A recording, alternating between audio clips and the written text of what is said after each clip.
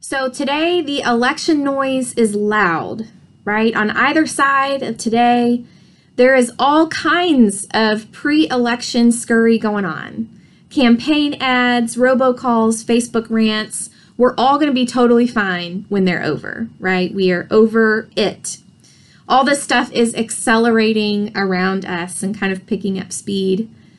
So holding fast, even as a spiritual practice, feels important for people of faith this week. In fact, over in Ephesians 4, the writer says that part of growing up in Christ is no longer being tossed about by the winds of current events, the winds of politics, trending news stories, the winds of whatever the latest catastrophe is. You know, it's really easy to get swept up, to be tossed about by all that's going on right now.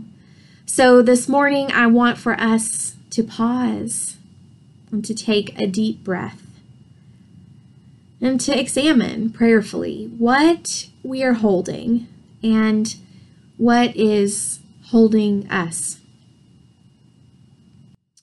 When it became clear on October 21st that David and I probably had the coronavirus, I started thinking a lot about holding fast, and I felt led to set some boundaries, to choose what I was going to hold fast to in my mind and in my heart for the next 3 weeks.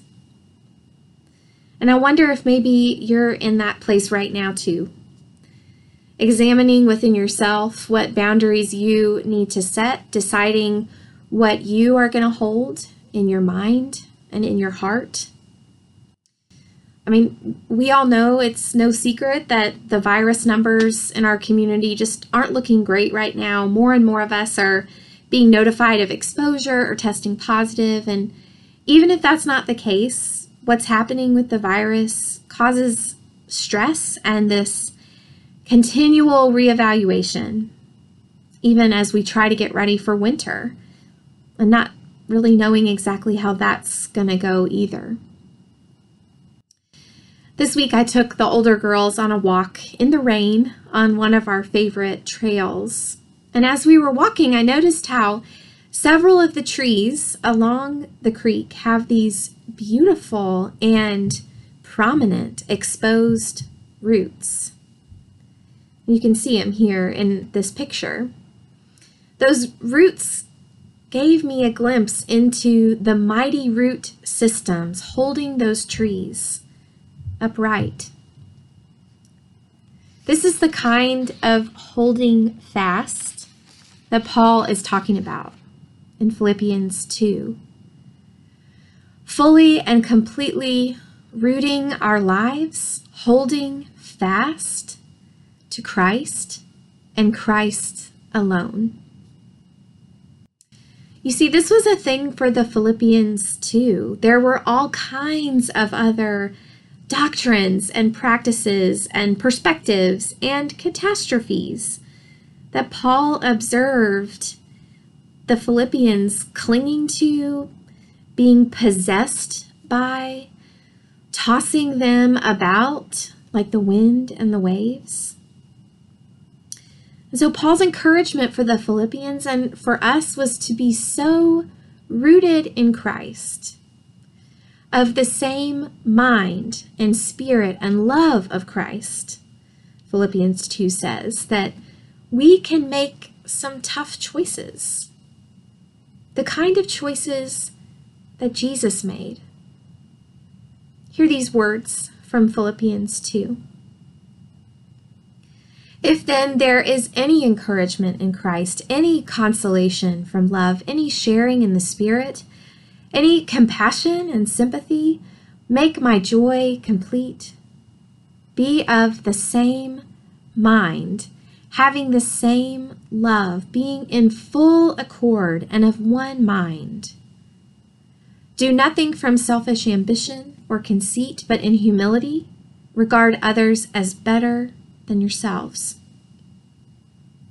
Let each of you look not to your own interests, but to the interests of others. Let the same mind be in you that was in Christ Jesus, who, though he was in the form of God, did not regard equality with God as something to be exploited, but emptied himself, taking the form of a slave, being born in human likeness. And being found in human form, he humbled himself and became obedient to the point of death, even death on a cross.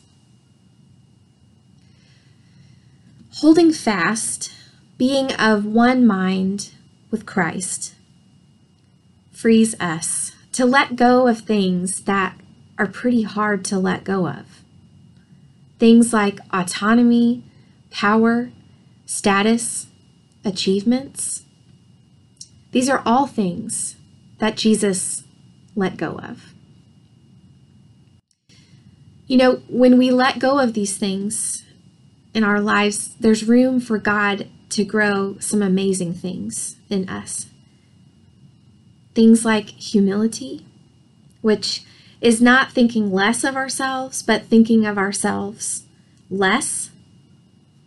Things like being for others.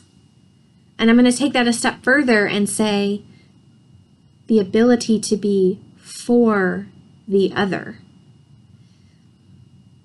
And when we let go of some of these things, there's room for God to grow in us the capacity for things as extreme as full and utter obedience to God.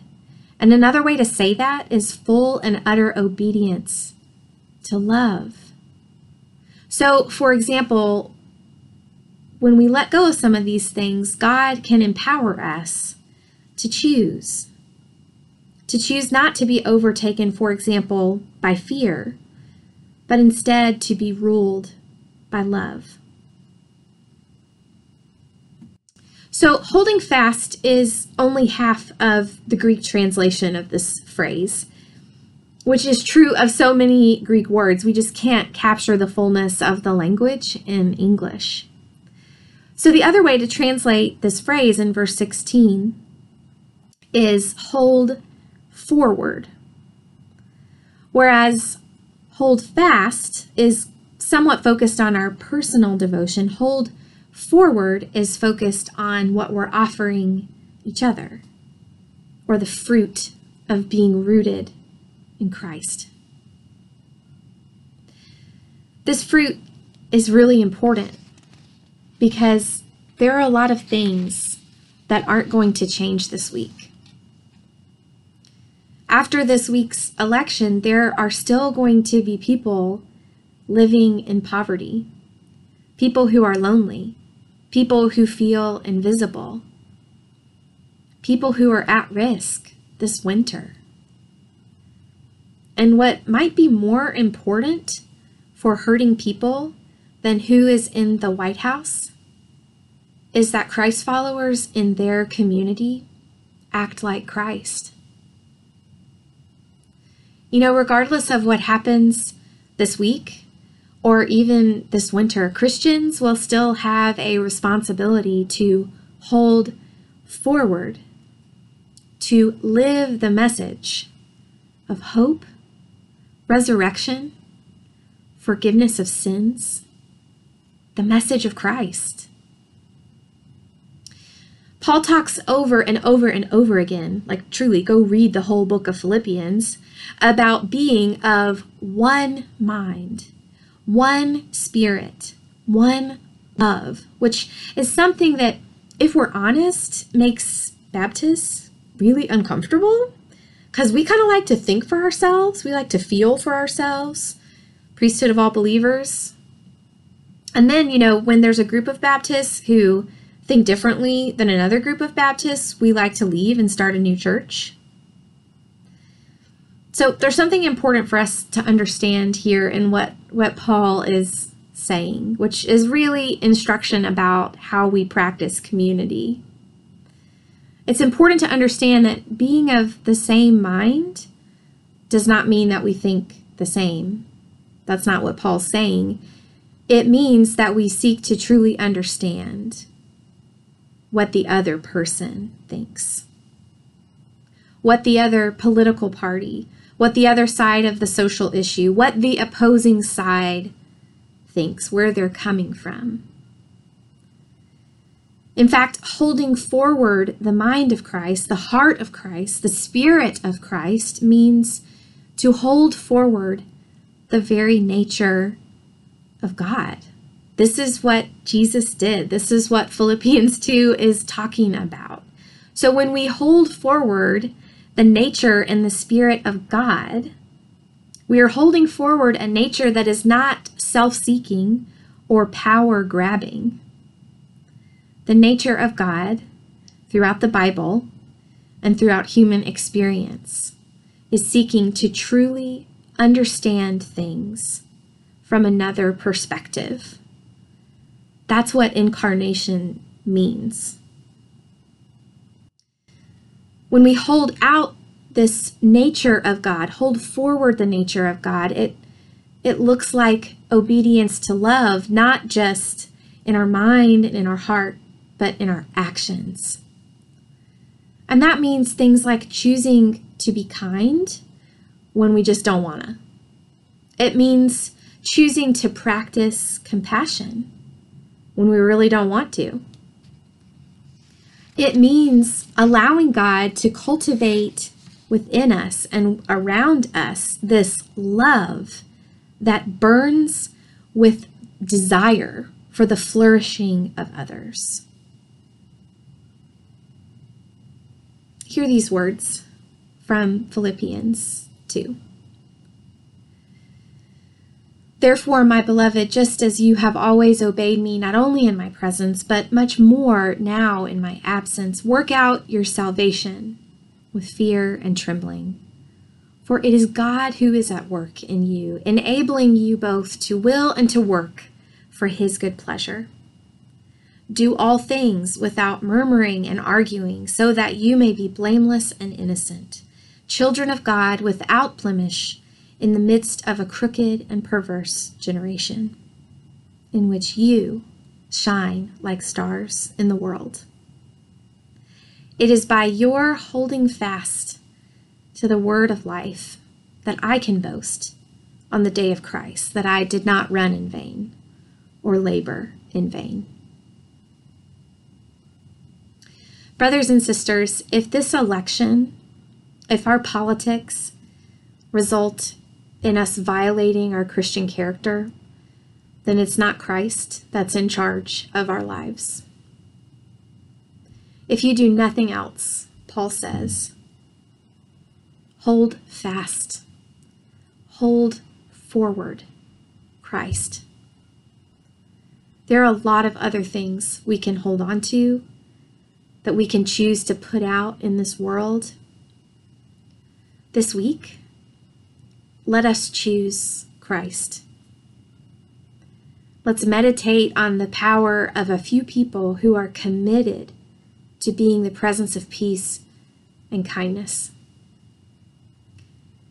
And after this week, after we know the outcome of this election, there is still going to be a lot of work for us to do. And so my prayer for us is that we will allow God to continue growing us and sustaining us as a congregation who holds forward a love that burns with the desire for the flourishing of others. What a witness. What hope. May it be so. Amen.